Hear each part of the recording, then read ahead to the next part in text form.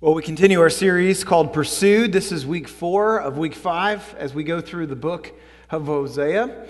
And it's been a joy to walk along in this book alongside so many of you as we journey through. I just want to invite you that next week is our final week, and then the following week we have Awaken Weekend, Awaken to the purpose that God has for your life. Looking forward to that, so make sure you're bringing friends. As you turn to Hosea chapter 6, where we'll be today, you can turn there in your Bible or a smartphone or the Bible that would be in front of you. I'm going to be reading from a Bible. Looks just like this. It is just like the one you'll be reading from if you'd like to use that one. If you don't own a Bible, we'd love to give you that Bible to take home as we offer every single week. As you turn there, I want to ask you a question today. And the question is this: was there ever a moment in your life where you blew it? You blew it and you knew it. And there was regret and there was trepidation of the outcome to come. Has there ever been a moment like that? I know for my life, I cannot tell a lie, my wife's sitting right here with us, that there has been moments where I have blown it and I known it, if you will. What about you? When we blow it and we know it, what is our next move like? I had a good friend of mine who grew up with me, and for many years he really struggled with any dollar that he'd make. He'd end up gambling it away. He just loved that. That was kind of his vice, if you will. And he got married, and he had been working on this business deal for quite a number of years. And he was to the point of the one day where it was coming to a completion. They really needed this one business deal. So he brings it to completion, and he's celebrating in victory, and he's on his way home, and his wife says, "Hey, I'll be home in a little while, about another hour and a half. You come home, and then we'll celebrate together." So he's on his way home, and he passes by the place that he plays blackjack. And he goes, "You know what, I'll just stop in, and I'll stop in for just a moment, and I'll play a hand of blackjack." And he goes in, and he plays it, and he loses $20 like that. And he's like, "All right, I'll go ahead and get that back." And then another $20, then another $20, and before you know it, he has literally blown the entire amount of money that he'd been working so hard to get.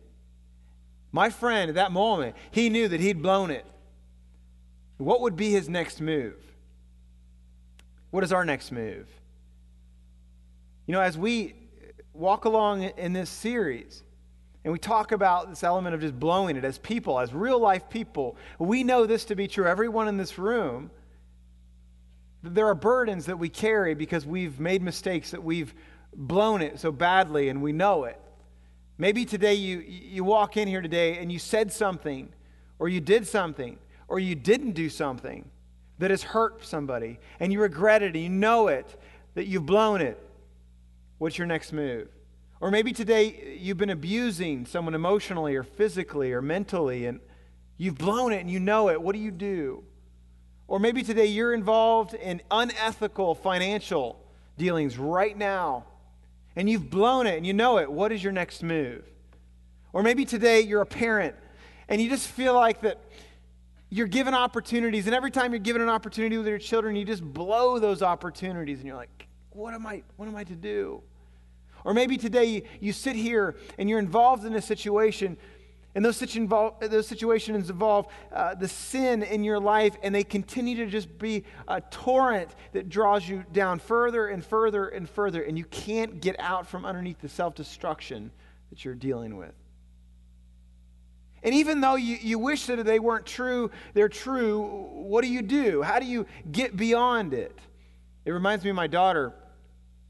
Just a few weeks ago, in fact, it was an hour and a half before dinner, and she comes up to me and she says, "Can I have a cookie?" Mom had made cookies just a little bit previously, and I said, "No, you can't have a cookie. Maybe after you can have a cookie, but you have to eat your dinner first." So I'm in the living room, and I hear a bunch of activity in the kitchen about an hour before.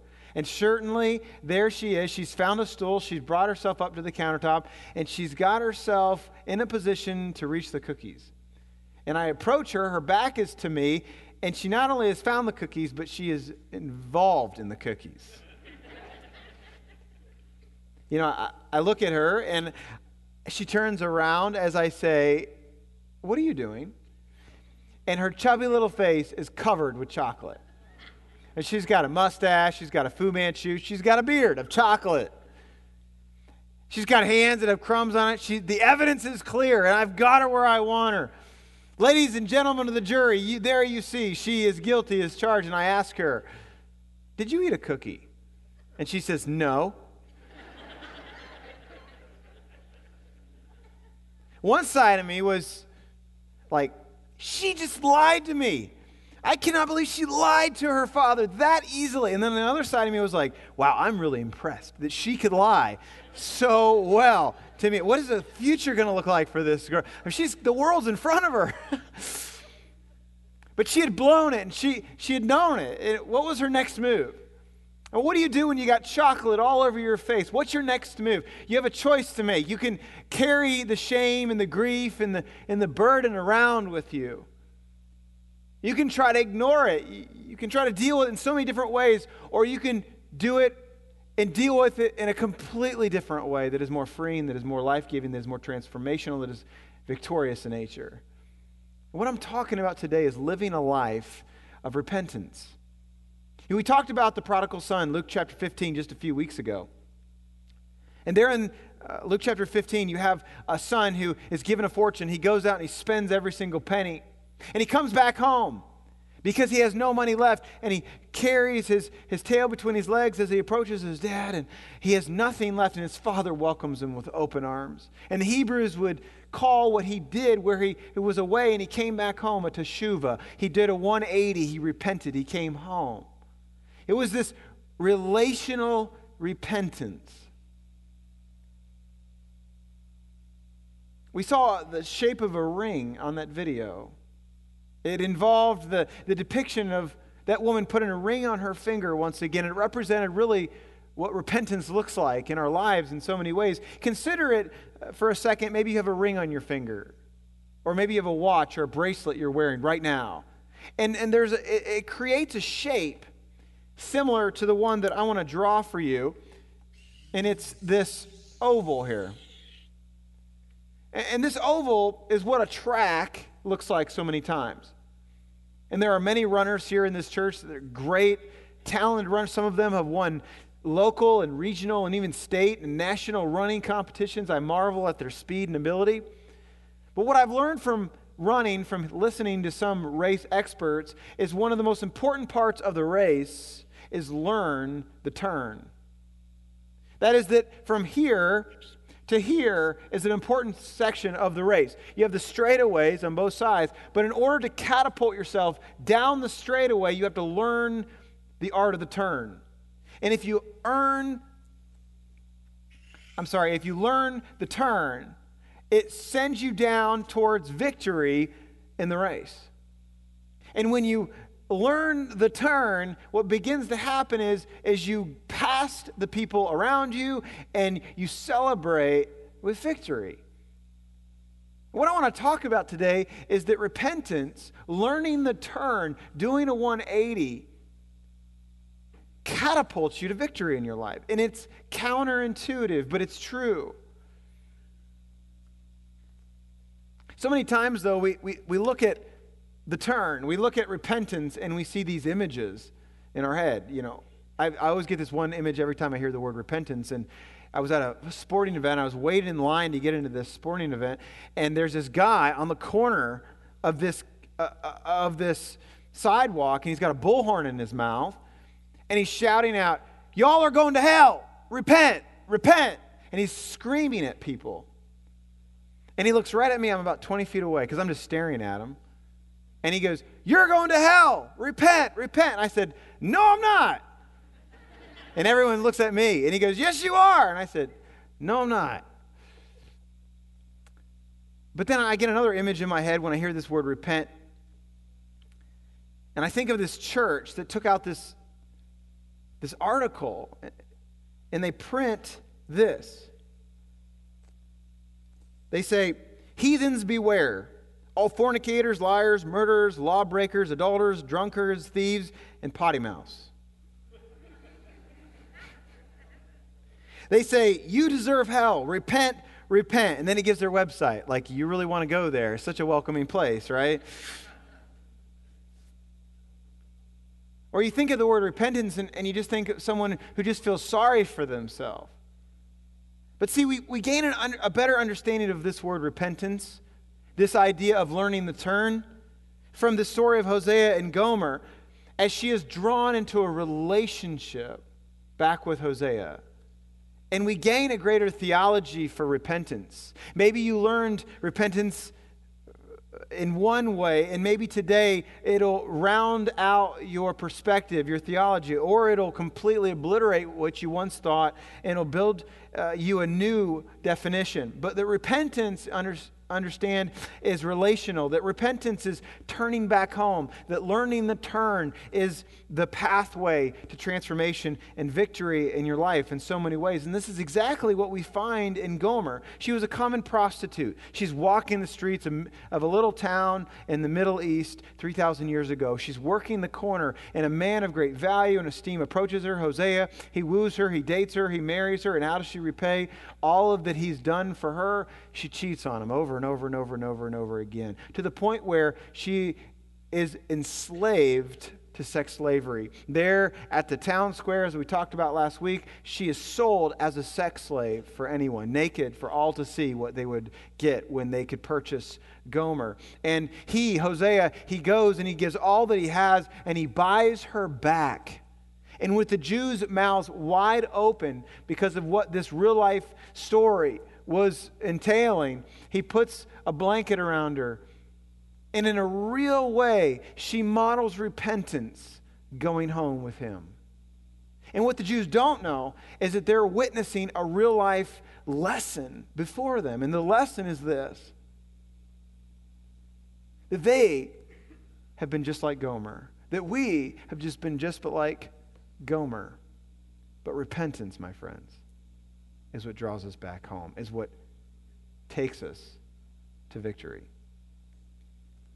So we look at Hosea chapter 6, verse 1, and this object lesson that they have seen play out is really the start all the way through the end of Hosea. And this same message Hosea shares over and over and over again.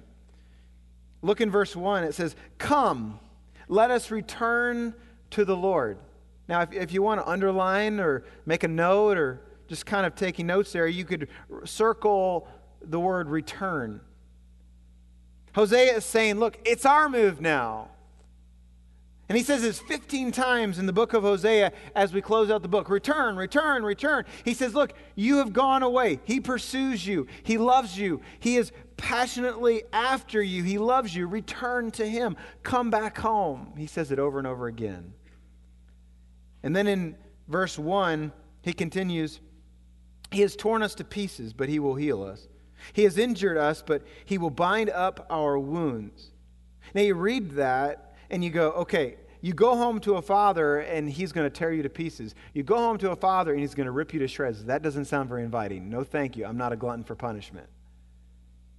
But what we don't understand, that we should understand, is that Hosea is referring to chapter 5, where he talks about this animal that is a metaphor of what God is doing to administer his teaching love to all of the people involved that he wants to pursue. And that's every single man, woman, and child on this planet. And what he's doing is he's helping them understand that his teaching love is just as important as his comforting love.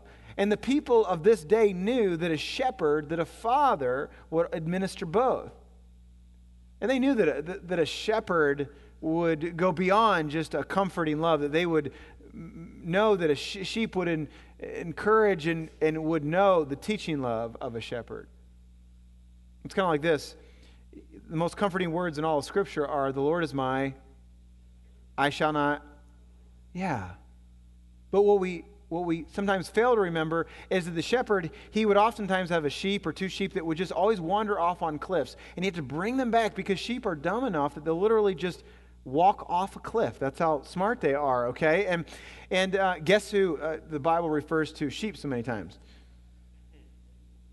All right. So the shepherd would draw the sheep back to himself. And if they continued to wander, what he would do is he'd take the leg of the sheep, he'd break the leg of the sheep, and then he would put the sheep around his neck, and he would splint the leg of the sheep, and then he would feed the sheep, and he would bring the sheep back to health, but that sheep would never leave the shepherd.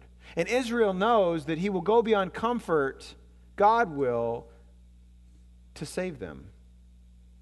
And they'd just been through pain and heartache, and Hosea is referring to that. C.S. Lewis, he talks about the pain that God may sometimes use. In the 20th century, C.S. Lewis said, God whispers to us in our pleasures. He speaks in our conscience, but shouts to us in our pain. Pain is God's megaphone to rouse a deaf world.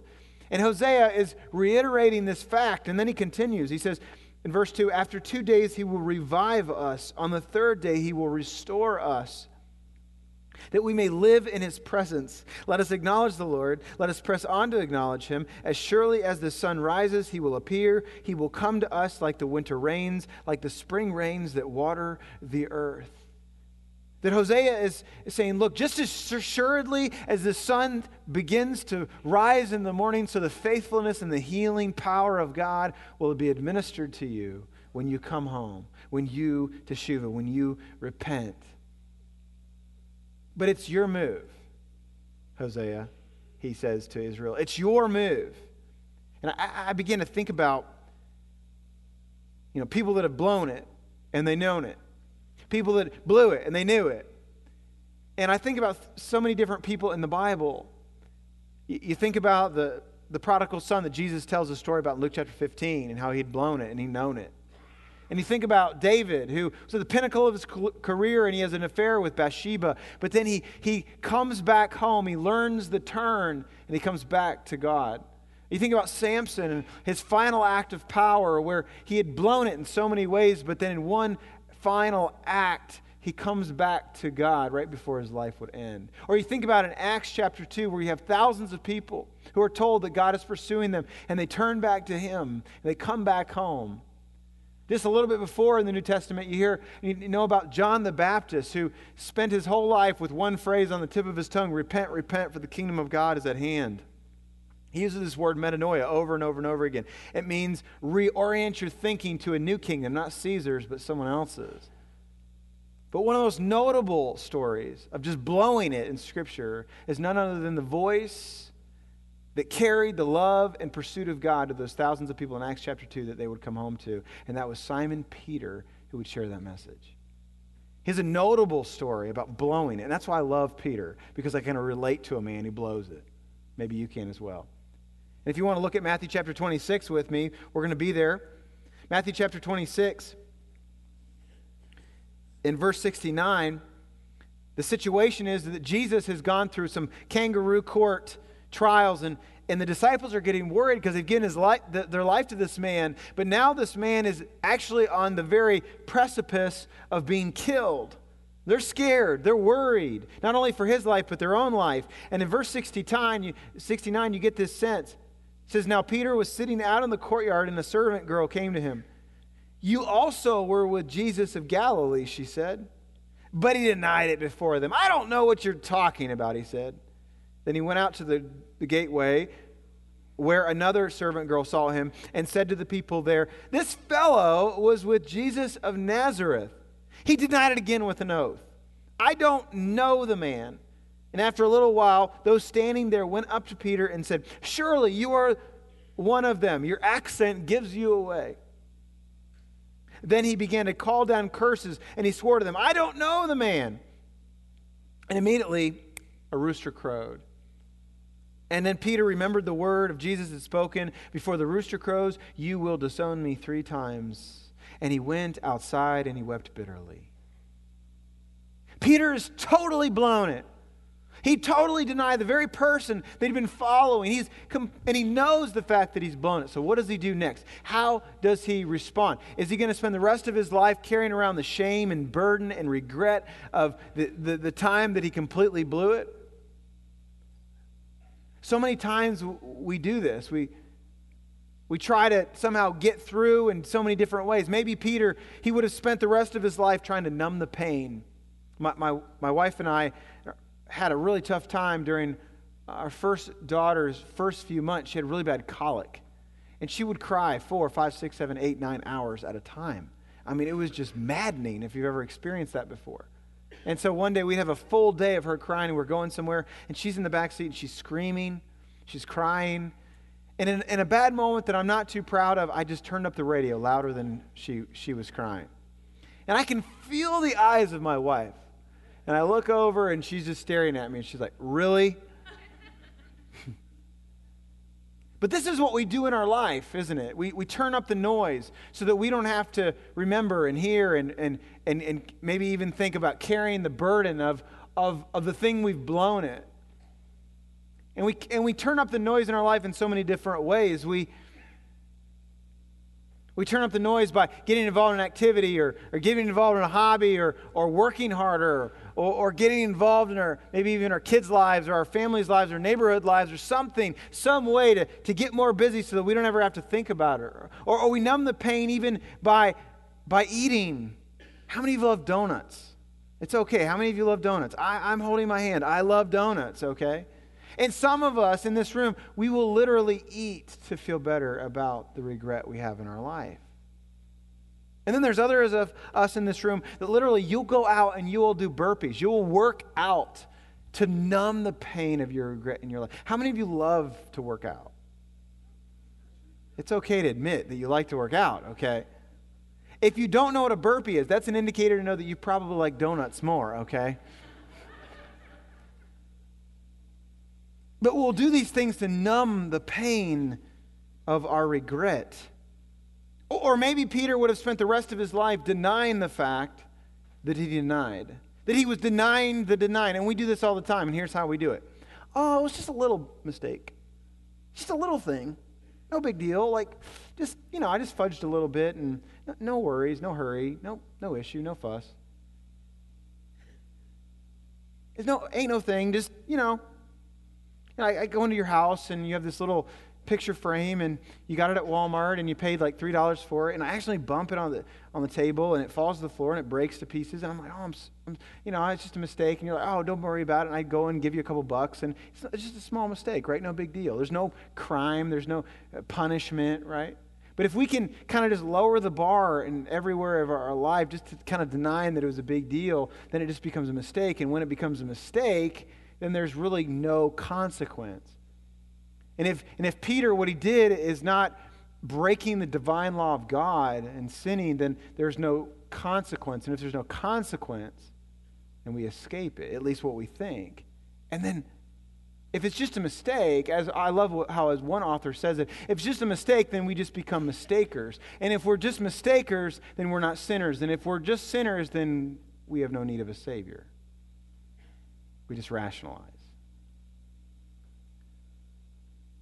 Or maybe Peter, he would have spent the rest of his life just trying to look good on the outside. Just trying to keep everything on the outside real nice and clean, but on the inside things are just falling apart because he's carrying all of these burdens. I've played this game. I've tried to keep everything on the outside many times, while inwardly I'm carrying this regret and this shame and this heartache along the journey. Reminds me of this boy who is outside playing while his mom and his dad have the preacher to their church over at their house, and the dad has to go and do something real quick. So the mom is sitting with the preacher in the kitchen, and the boy runs in holding a rat in his hand. And he says, "Mom, you'll never guess what just happened. There was this rat, and it was walking around the garage. And I saw it, and I picked up a rock, and I threw it, and guess what? I hit the rat, dropped it. And Mom, and then I went over to the rat, and I picked it up, and I threw it against the garage, and the guts spilled out." And then the boy says, I picked up the rat again, and I threw it against the garage, and more guts spilled out. And I picked up the rat again, and right as he's about to continue, he looks over and he sees the pastor of his church, and then his mom, and if looks could kill, he knows that he'd already been dead. And then he changes his tone. And then the good Lord took him home.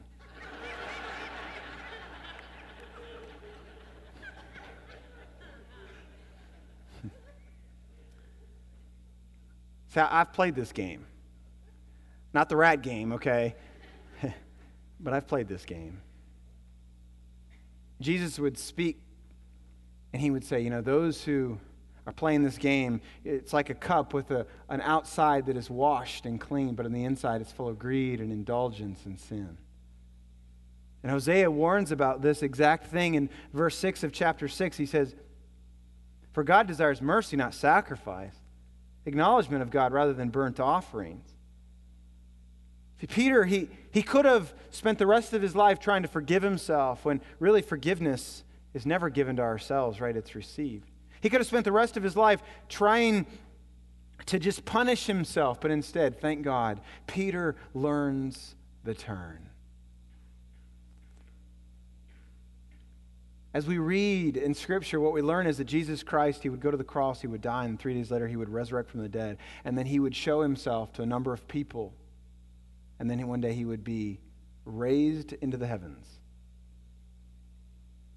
And we read about in John chapter 21 that Jesus would see Peter and the disciples. And the disciples are in a boat and they're out fishing.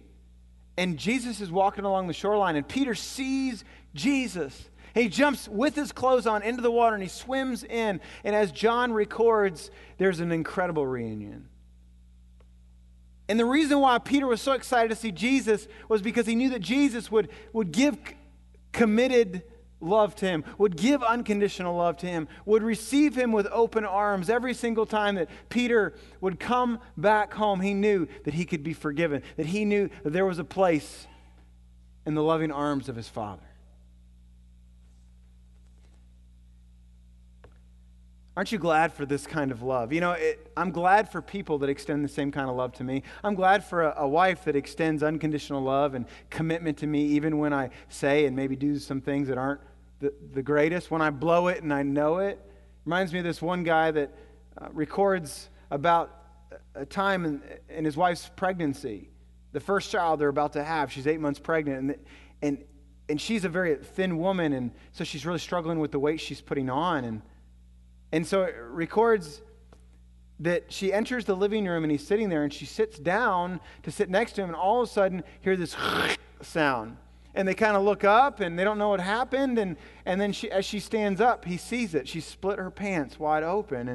And normally they're really jovial people and they can laugh about a lot of things. And so he starts laughing and he goes, "You just split your pants wide open." And he's laughing and she puts her hand to her face and she starts moving her shoulders and he's like, I'm making her laugh. And then all of a sudden he realized that those aren't tears of joy, those are tears of sorrow.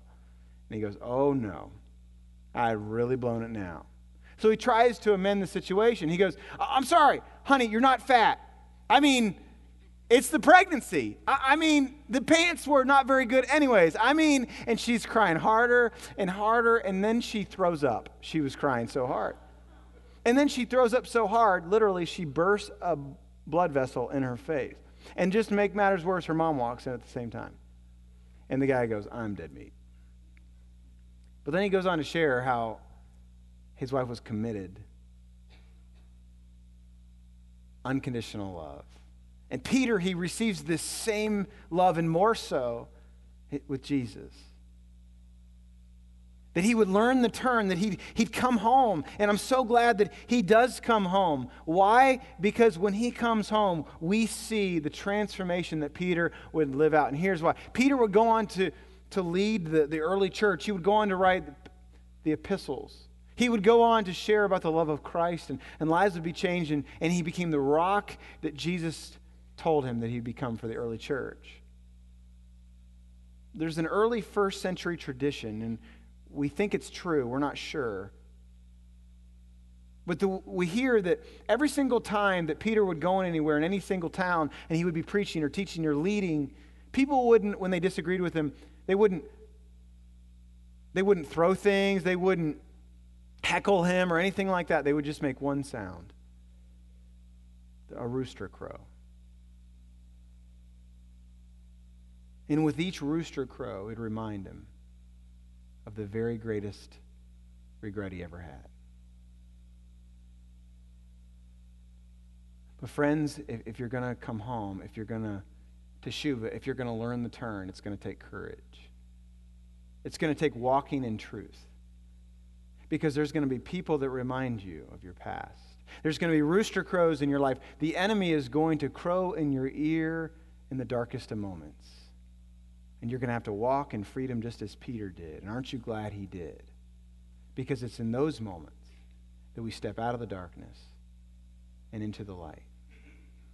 And let me just tell you this, friends. You may say, "You don't know what I've done.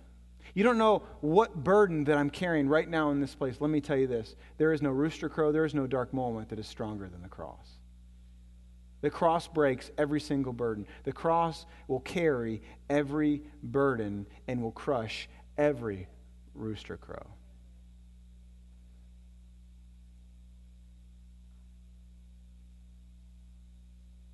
There's a modern day version of what it looks like to truly repent. And Max Lucado, he tells it so well, and I'm going to share it with you today. He says, the small house was simple but adequate. It consisted of one large room on a dusty street. Its red-tiled roof was one of many in this poor neighborhood on the outskirts of the Brazilian village. It was a comfortable home, and a mom, Maria, and her little daughter, Christina, lived there. The father had died, and Maria never remarried. And because she didn't remarry, she raised that little girl to be a wonderful little girl. It was hard, though, because she was just a single mom. But she made do, and Christina grew and became very beautiful, and men were always attracted to Christina, but Christina somehow just didn't want to get remarried. And one day, her mom feared the worst when Christina began to share that she wanted to go to the big city. She wanted to leave the small Brazilian village, go to Rio de Janeiro, because there she would find what she'd always been looking for. But Maria always said, you know what, you can't go there. And here's why. It's not what you think it's going to be, friend. It's not what it's going to be, Christina.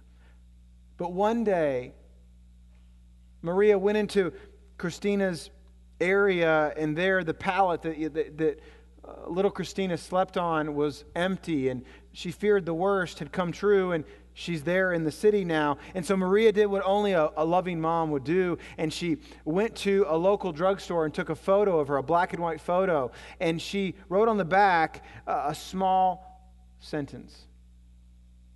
And she took all the money she had, and she got on the bus, and she went to the big city. And she knew exactly where to go. She went to the bars and the street corners where the local streetwalkers and prostitutes were, because she knew that Christina would fall on hard times. And when you fall on hard times, you turn to places you never thought you would turn. And she began to put these pictures up everywhere that she could see. And everywhere that she could know that maybe Christina would look. And she ran out of money, and she ran out of photos, and sadly she returned home to the small Brazilian village. A few weeks later, Christina descended the hotel stairs. Her face was tired, her eyes were no longer dancing with joy, and the bed-to-bed-to-bed movement left her longing for just this little pallet she slept in that little village, with no hope, though, of ever returning. As she reached the bottom of that lobby, she looked over to the bulletin board, and there on the bulletin board was a familiar face. And the familiar face was her mom. And her throat began to burn, and her eyes began to just water. And she took that little photo, and she took the pin out and put it back on the bulletin board, and she turned it over. And on the back, she read these words. Whatever you've done, whatever you've become, it doesn't matter. Just please come home. And she did. She just came home. See, we walk through this life with heavy burdens. We carry these regrets. We've blown it and we've known it. And they could be things as simple as saying something or doing something. It could be labeled as horrible, or it could be labeled as small, but sin is sin, my friend. And you carry these burdens before you. And you know what Jesus says? He says, lay them down. Matthew chapter 11, verse 28, he says, come to me, all you are weary and burdened, and I will give you rest. Notice who he says will give you rest. I will. So may you come, and you come with burdens. I just want you to know that this altar before me is a place you can come and you can drop your burdens and you can lay them down. Because John the Baptist was right. You know what he said? Repent, repent, for the kingdom of God is at hand. And the kingdom of God is this, that man and God can have relationship. Everyone. Where people can find a life free of worry and guilt. Where people can find a life full of purpose. Where people can find a life of passion and pursued by a loving God. but we have to learn the turn. I want to ask, is it an opportunity now for you to come and for you to simply lay down your burden? You know what happens when we begin to learn a life of repentance? You know what it leads to? Revival. Renewal. And I pray that this church, this community, would experience renewal, would experience revival in our hearts, in our lives, from living a life of repentance.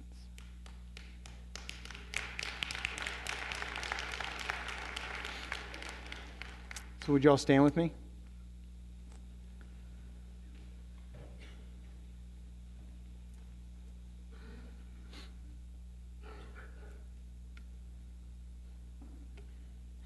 I don't know your story. I don't know maybe what you've done, but I know that Jesus knows, and he wants you to stop carrying those burdens, and he wants you to come home.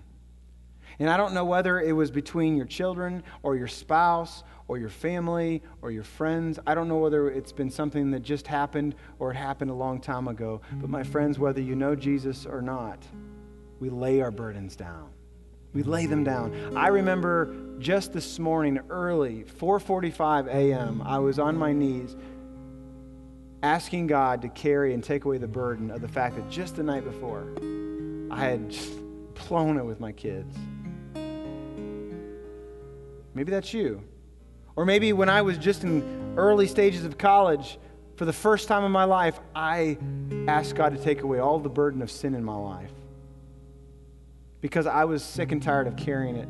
And I had abused substances and relationships alike. And so regardless of where you are on the spectrum, there's a place at the foot of the cross. There's a place where we cast and lay down our burdens. And there's a place here at this altar for that. So maybe today you could come to this altar and maybe you just would like to pray and ask God by yourself. Or maybe you would like to go to one of the people in a badge that's going to be my left and to my right, would love to minister to you and pray for you. Or maybe you'd like to come to maybe in the corners there, down here on the floor, and take communion as a Christ follower and thank God for the burden that he took to the cross, your burden, so that you could walk in freedom.